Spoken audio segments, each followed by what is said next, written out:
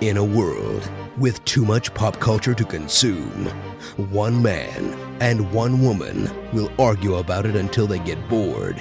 It's an epic battle between obsession and indifference, and the winner will determine, well, very little actually. Eric Johnson and Emily Jones star in Giant Geek vs. Mega Noob. Whoever wins, we're still losers. Welcome to Giant Geek vs. Mega Noob, the podcast where we argue about something one of us is totally obsessed with. And the other has never even seen. I'm Eric Johnson. And I'm Emily Jones. If this is your first time listening, you can find more Giant Geek vs. Mega Noob at gvnpodcast.com. And you can also find all of our past episodes on iTunes and Google Play Music. Today, we're not watching or reading anything. Instead, we are playing another game. It's called The Stanley Parable. An interactive... You sound so excited. Yes, I do. You know how I love games. An interactive fiction video game designed by Davey Wreden. I think it's Wreden, I'm guessing. In the game, you play as Stanley, an office drone who one day discovers that all of his coworkers have vanished.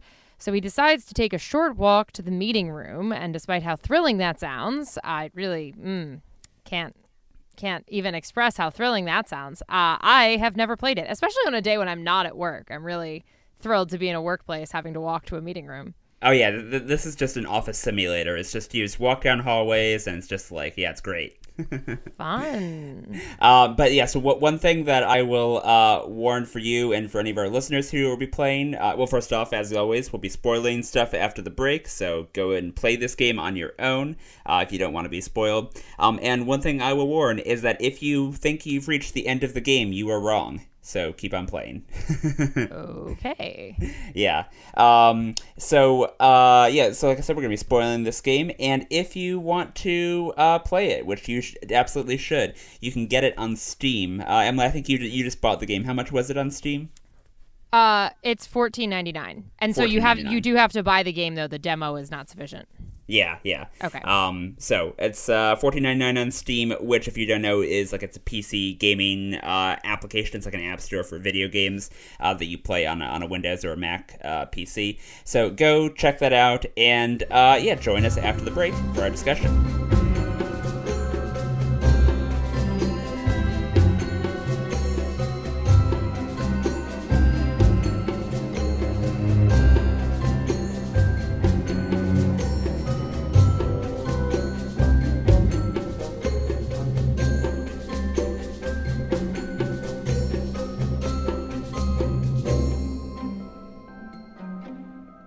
And we're back. We just played some Stanley Parable. And before we get to my thoughts, Eric, what is it that you love so much about this game? Eric carefully approached the microphone and weighed his thoughts about what he would say next. If I had to pick one thing, the narrator, Kevin Brighting, is just so delightful in this game. As he wandered through this fantasy world, he began to fill it with many possible paths and destinations. Down one path lay an enormous round room with monitors and mind controls. And down another was a yellow line that weaved in many directions. And down another was a game with a baby. And he called it The Stanley Parable. It's I intentionally didn't mention the narrator at all when I wrote the intro for you, because I think that's one of the most amazing and wonderful surprises is just whenever you can make the narrator go off the rails, when he goes from being a normal, pleasant, very British narrator to then just completely, like, what are you doing? What is wrong with you? I had a whole plan here, and I love the fact that, like, there's so much of him. He is such a crucial part of the story throughout the whole thing. So yeah, that's my one thing of that I love about Stanley Parable. But there are many more. But before I go down that rabbit hole, Emily, what did you think of the Stanley Parable? I should probably start with a disclosure, which is that we said we would play about 2 hours of the Stanley Parable, and I only managed what Steam tells me is 85 minutes because it induced some incredibly severe motion sickness. starting about 20 minutes in, but it became like super unbearable. So I actually had to stop playing because I couldn't deal with it. Yeah. And you know, I don't know, there could be any number of factors involved in that. I kind of feel like I remember getting a bit nauseated during Portal as well. So I think that there might be an extent to which like my brain and my eyes are like not used to this and like can't deal with it. I don't know. I only played an hour and a half of the game. But I mean, yeah, the narrator is very cool, and it's kind of fun to like, because you don't realize it at first. But it's fun to have like when you start to deviate from what the narrator tells you to do, like it's very funny to hear the narrator kind of like develop from what you think is just like some nice instructions into like, you know, kind of an antagonist almost. Like there's no other antagonist. Sort of. It's like I mean, but it's also he's also like your protagonist way because he's also sort of trapped in the same way that you are in a way. Like he's, you know, you're a character in a video game, and so is he, and it's sort of this very, very meta. Well, and it kind of depends on like which scenario you're in, or which ending you're in, or whatever at any given time, whether the narrator is like your ally or your antagonist. Because sometimes it very much feels like the narrator is like, especially like if you hit on the when you get to the power switches to the mind control machine. In the mind control machine, if you hit on, like he gets all he like goes all crazy and like, you know, sets a bomb timer and starts like fucking with you. Stanley suddenly realized he had just initiated the network's emergency detonation system. In the event that this machine is activated without proper DNA identification, nuclear detonators are set to explode, eliminating the entire complex. How long until detonation then? Let's say, 2 minutes. But also the whole time, like, I don't know, I was kind of resisting him from the beginning. And I don't know if it's because I started to assume he was untrustworthy. Early on, and again, I don't know if some of that comes from the last thing I played being Portal, where like what's going on around you is untrustworthy. So like one of the first things that I did was take the escape route instead of going to the mind control room, where they tell you like you're gonna die if you keep at the end of this hallway. You will die. You'll die, and that was really interesting because like when you die, you end up in a museum about the game. So wait, that was the first place you went? That was the first thing I did, yeah. So that's the thing. So that's where the female narrator comes in and says, you know, like right before you head to the on-off switch there, she's like, oh, these two souls both trying to escape or whatever it is. Oh, look at these two. How they wish to destroy one another. How they wish to control one another. How they both wish to be free. Can you see? Can you see how much they need one another? No, perhaps not. Did you get to the on-off switch? She did say that. Yeah. Oh, I mean, I did get to the on-off switch eventually, but I mean, the first time through, the first thing I did was go into the escape hatch, and that's fascinating because that's literally the last thing I did. Like I knew that was there. Explore the museum, which is an interesting location. Museum. That's literally the last thing I did before we hopped on the microphone here. So that's just kind of funny coincidence there. I guess first off, I'm sorry that the game made you motion sick. That's, you know, I didn't realize. So say that was the first thing. And so you initially had this distrust of the narrator. Did you then go back and trust him? Did you go back and like follow his instructions at some point? Well, yeah. So after I finally like explored the whole museum and figured out that there was like nothing else to do in there, I, you know, hit escape and restarted the game. Yeah. And so then that time I followed him to the letter and I hit off and I went out into the grassy area and like then got restarted again. And yeah, from then on I mostly followed him. I mean, I also like, you know, I went to the wrong door and I to go to the the break room. Yeah. Instead of the meeting room, and I, you know, after that, at one point, I went past the open door. I kept doing things he didn't want me to do, but I also followed most of his instructions. Did you get to the telephone at any point? Telephone? No. No, the last thing that I managed to do before I really had to stop was the thing where you get to the room that's got a big screen on one wall that's telling you it's like a whole loop that you're stuck in where the narrator keeps the confusion ending. The confusion ending. Yeah. I was in the confusion ending and so you get there and the narrator starts wigging out about the confusion ending.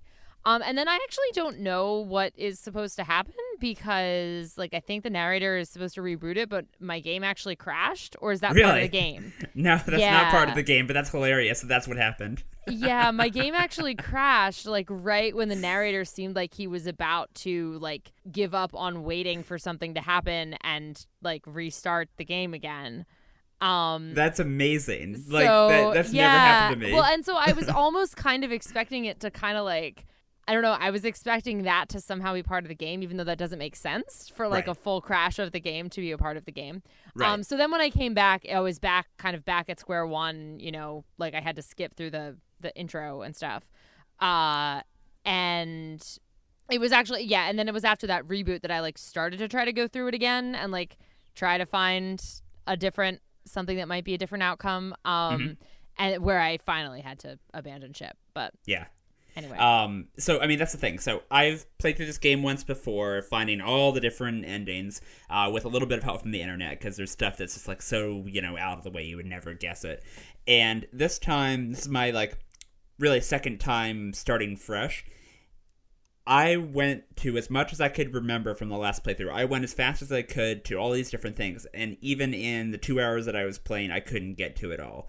This game has so much in it. It is incredible, just the amount of variety and all the surprises that are packed into this very deceptively simple package of just leave your office, go to your boss's office, So, I mean, did you have a favorite ending or a favorite, I don't know, development that you ran into over the course of it? I don't know. I mean, the museum was kind of cool. Yeah. And I don't know, I was sort of hoping that the museum might help me figure things out, which maybe it would if I went back to it again. The museum is more, I think, it's a showcase of it's a very meta showcase of the development of the game. So it's showing what different things they designed for the game look like at different stages, and it's screenshots of early versions. I mean, it's that, but I don't know, the museum still feels like it's messing with you a little bit, and maybe it's because I saw the museum before I saw most of the things that are in the museum. That I don't know, it was interesting, especially there's one thing that has a bunch of screenshots of, and in the museum placard said it was the thing that they submitted to Steam to get the game approved or whatever. And it's it's basically your thoughts when you get rebooted, and it says wait, what is this? Was that clock there before? All of that kind of stuff, which is totally what you keep thinking when you get restarted. There's at least one time where you get restarted and the office is totally different. Yeah. No, that happens actually a lot of different ways. So there's one time where all the floor is covered in paper. Did you get that one? No. So there's that. There's ways so that the entire office is filled with cardboard boxes. There's stuff where the lights are off. I mean, it is no. I mean, there was crazy. There was one where his Stanley's office looked completely different.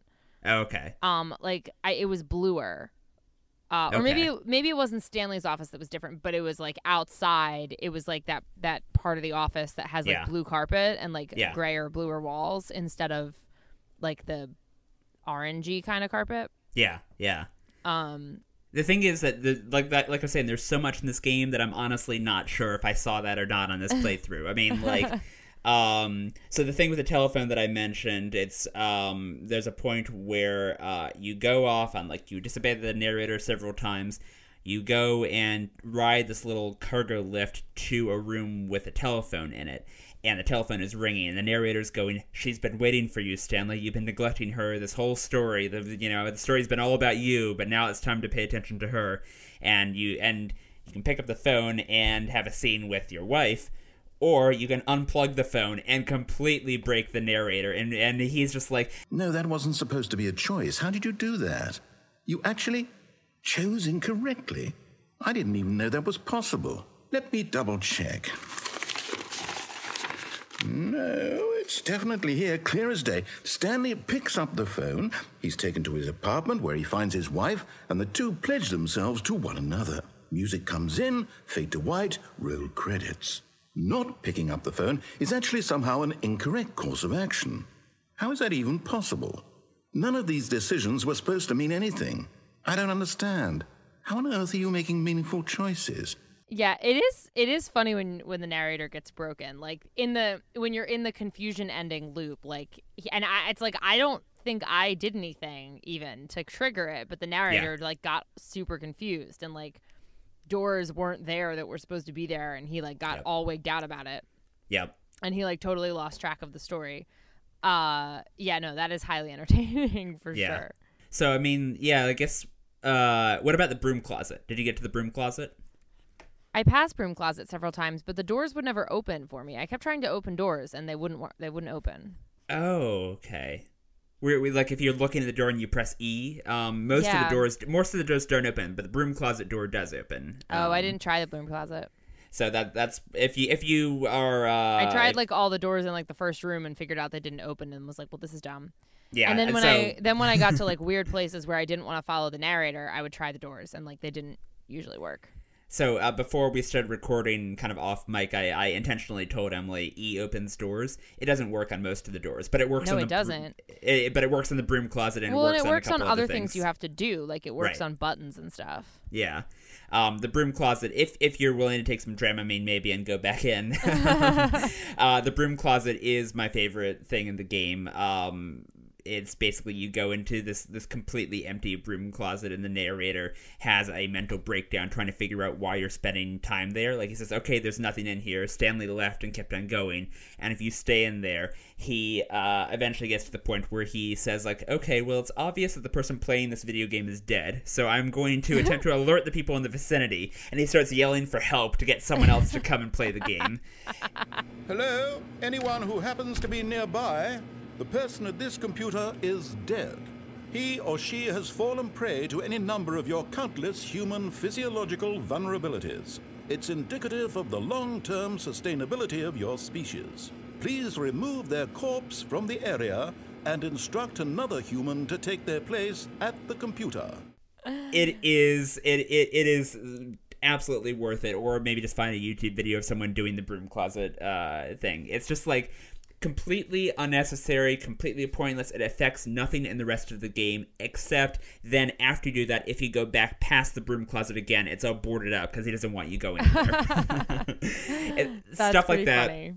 Completely pointless, affects no ending, but yeah, there's a huge amount of craft that went into the writing of this game. Oh yeah, for sure.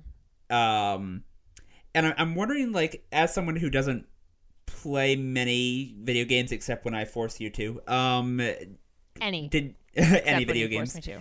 I don't even play shit on my I don't even have Candy Crush on my phone. You're not missing much. Yeah. Candy Crush is basically or any other thing on my phone. My point is I don't even play little idle games on my phone. It's literally only this. Did you I don't know, did this make you interested in video games and kind of interactive stuff? I'm wondering kind of if the branching choices and all of that, if all of the the freedom, quote unquote, of this game, did that make you think about video games in a different way? Not really. So the thing is that I don't know, as far as I could tell, as entertaining as the narrator was, and as fun as some of the outcomes end up being, I was also kind of like, there's no point to this except that it's fucking with me, which like I don't necessarily like. I don't see a point to like sitting around and like doing something that like literally exists just to fuck with you. Like that's not my favorite thing. Yeah.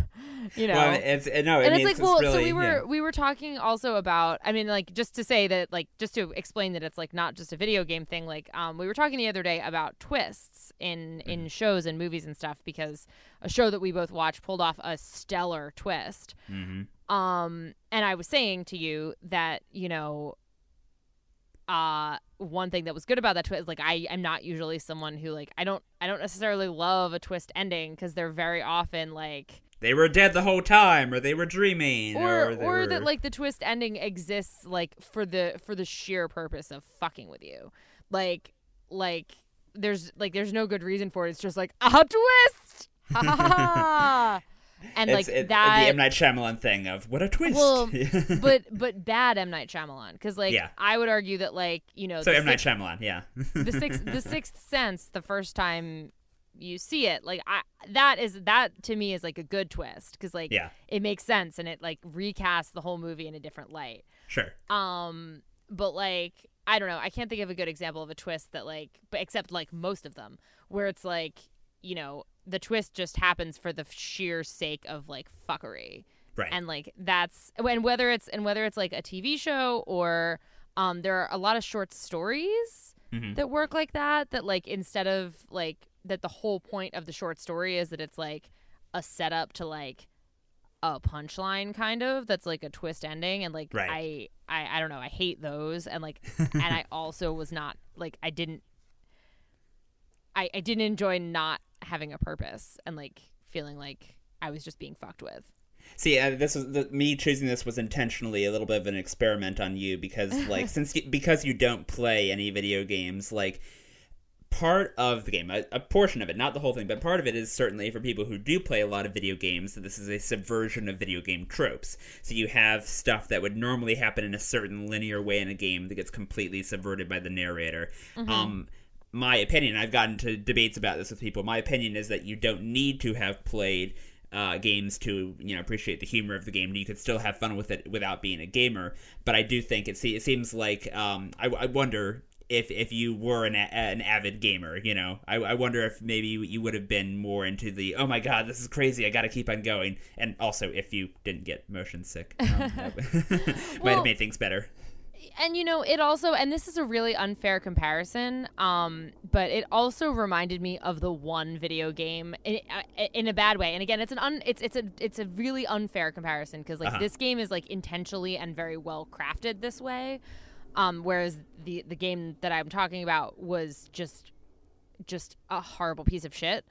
But I think I've told you about it before. It was this computer game, and I don't even know where it came from. Like, I think it came free with some computer that my parents got. There was a time where they would actually have like really shitty computer games in boxes of cereal. Like it'd be a CD and a box of cereal sometimes. I feel like it came with the computer. Like when we got a new computer at some point when I was in like elementary school, and replaced the old computer and got a new one. Yeah.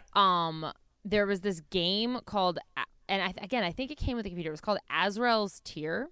Yeah, we've talked about this. Yeah, where it was like a really shitty, like you're exploring a terrible game dungeon where there's like knights and stuff. Yeah, it was like a dungeon or like a defunct castle. In my mind, I think of it as like a sunken castle, but I think that that's a combination of the fact that there was some standing water in the castle, and also that that's something that comes from like the plot of the Redwall series of novels, which I was reading at the same time. So like in my mind, I think of it as being like just like a sunken castle. And that game actually does have a point. There are multiple levels and there are tasks that you're supposed to be performing, but like it doesn't tell you what the tasks are. Right. So you spend a lot of time, and I think, and again, I don't know if maybe like if you bought the game as opposed to having it come free with your computer, maybe it would come with like a thing that like told you what was going on and what your goal was or something. A lot of video games for a while would come with like manuals that would be important for actually knowing what to do. Right. Whereas, so like, we didn't have a manual for this game. And so my brother and I separately just spent like a ton of time just trial and error, like wandering around this fucking castle and like figuring out like what was behind this door and what was behind that door and like all of this stuff. And there was also stuff that like even if you had the manual, like going to different rooms and like finding there were like pieces of a tapestry and like so much shit going on.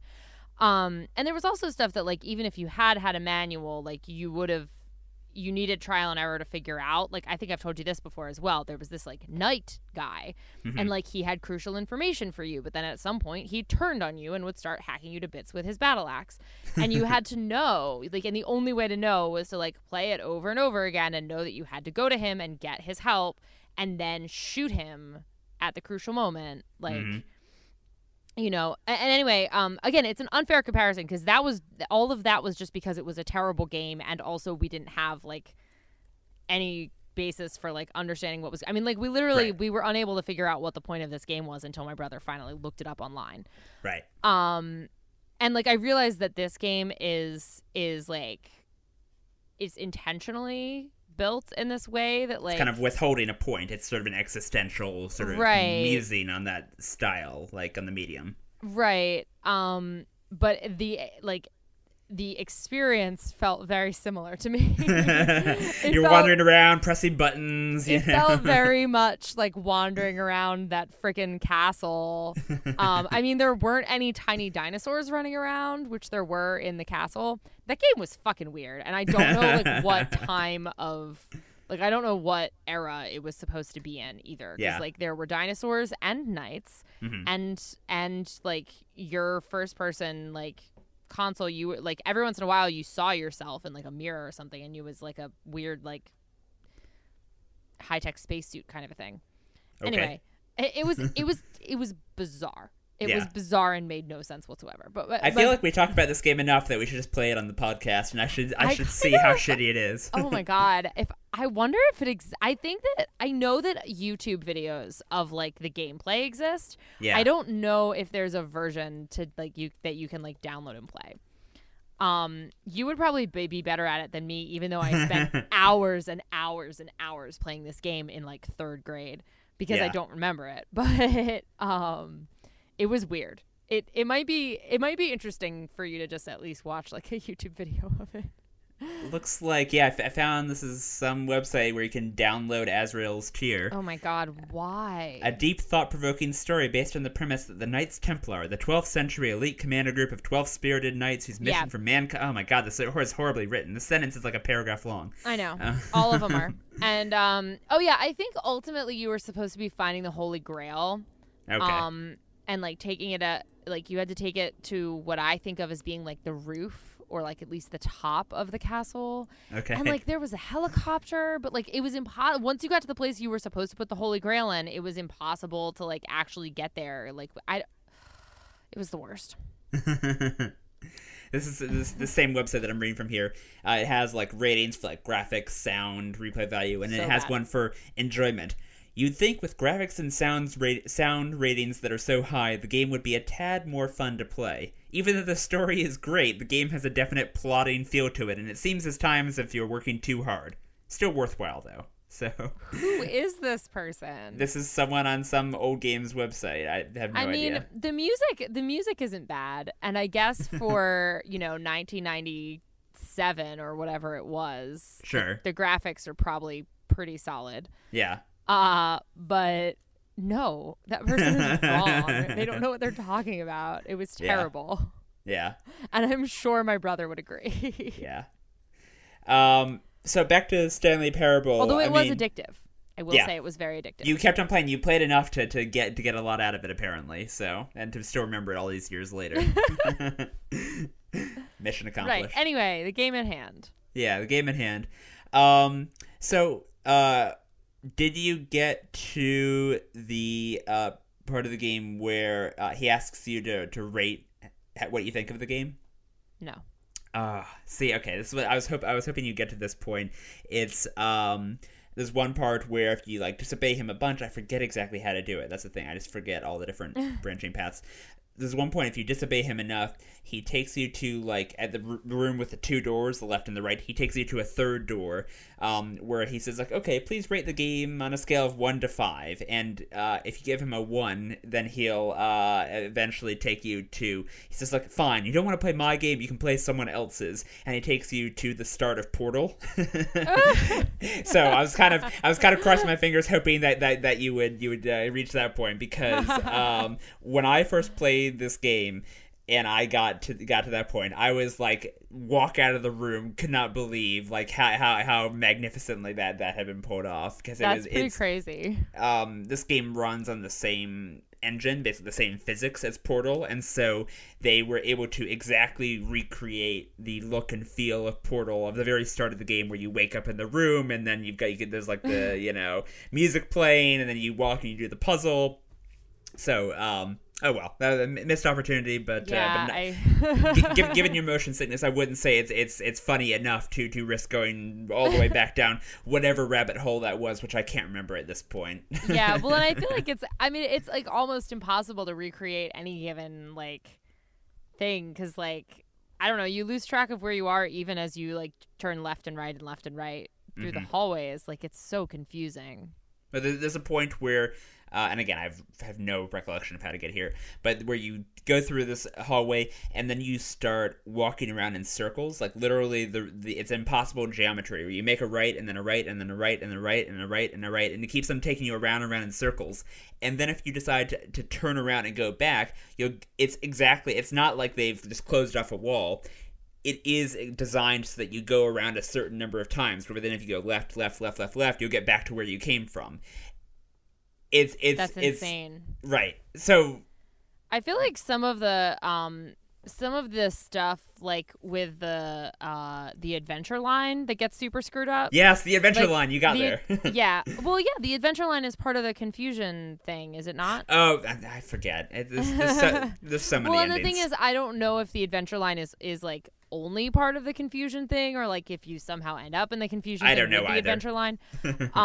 But it's I feel like some of the stuff with the adventure line, it was like I was trying really hard to follow the adventure line, and like I kept ending up in the same place over and over again, and the adventure line like went in bizarre loops, and like it would go up on the wall and it would go up through the ceiling. Oh my god, yeah. Well, and especially once then like I don't know, the adventure line gets all screwed up and the narrator restarts you and then like tells you not to follow the adventure line, and then he gets all distressed when the adventure line like literally crashes through the ceiling into the hallway that you're in, and like all of that kind of stuff. Yeah, and also the best part of the adventure line, of course, is let's just have some music. And it starts playing that ridiculous song. Yeah, super ridiculous, like some very silly like Benny Hill kind of nonsense.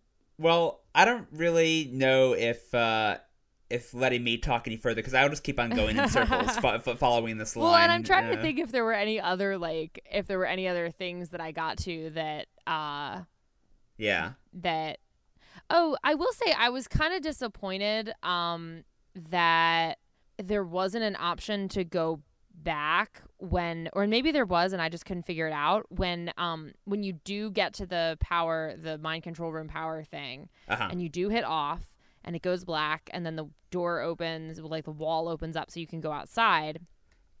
After I did that once and then went back and figured out what happens when you hit on and he explodes the building, and then went back again, I wanted to try to not go outside when they tell you to. Yeah. And if there's a way to do it, I couldn't figure it out. And I don't think so at that point. I was kind of disappointed by that, because like I would have thought that would be a case where like the narrator would like wig out on you and be like, "What are you doing?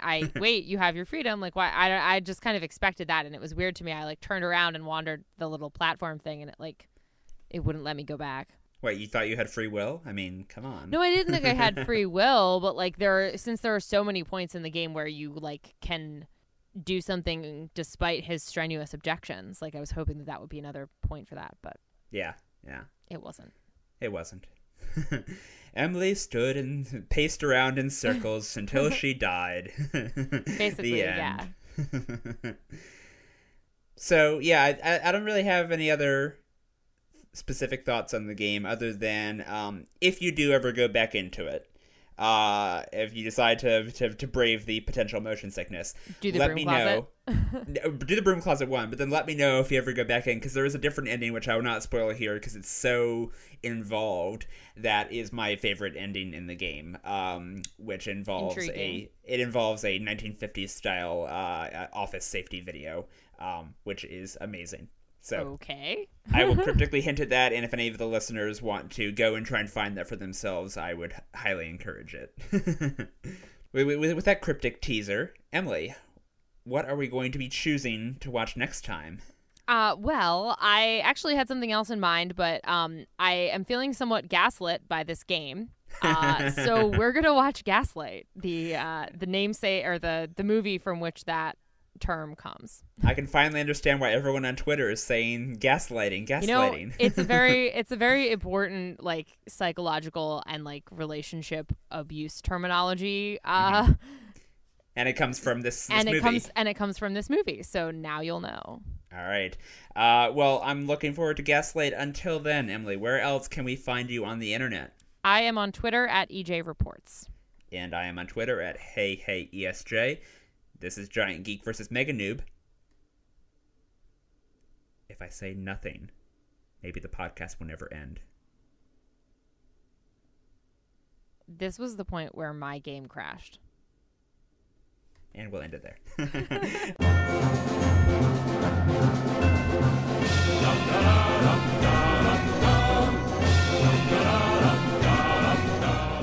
This has been Giant Geek versus Mega Noob. For more, visit GVNpodcast.com.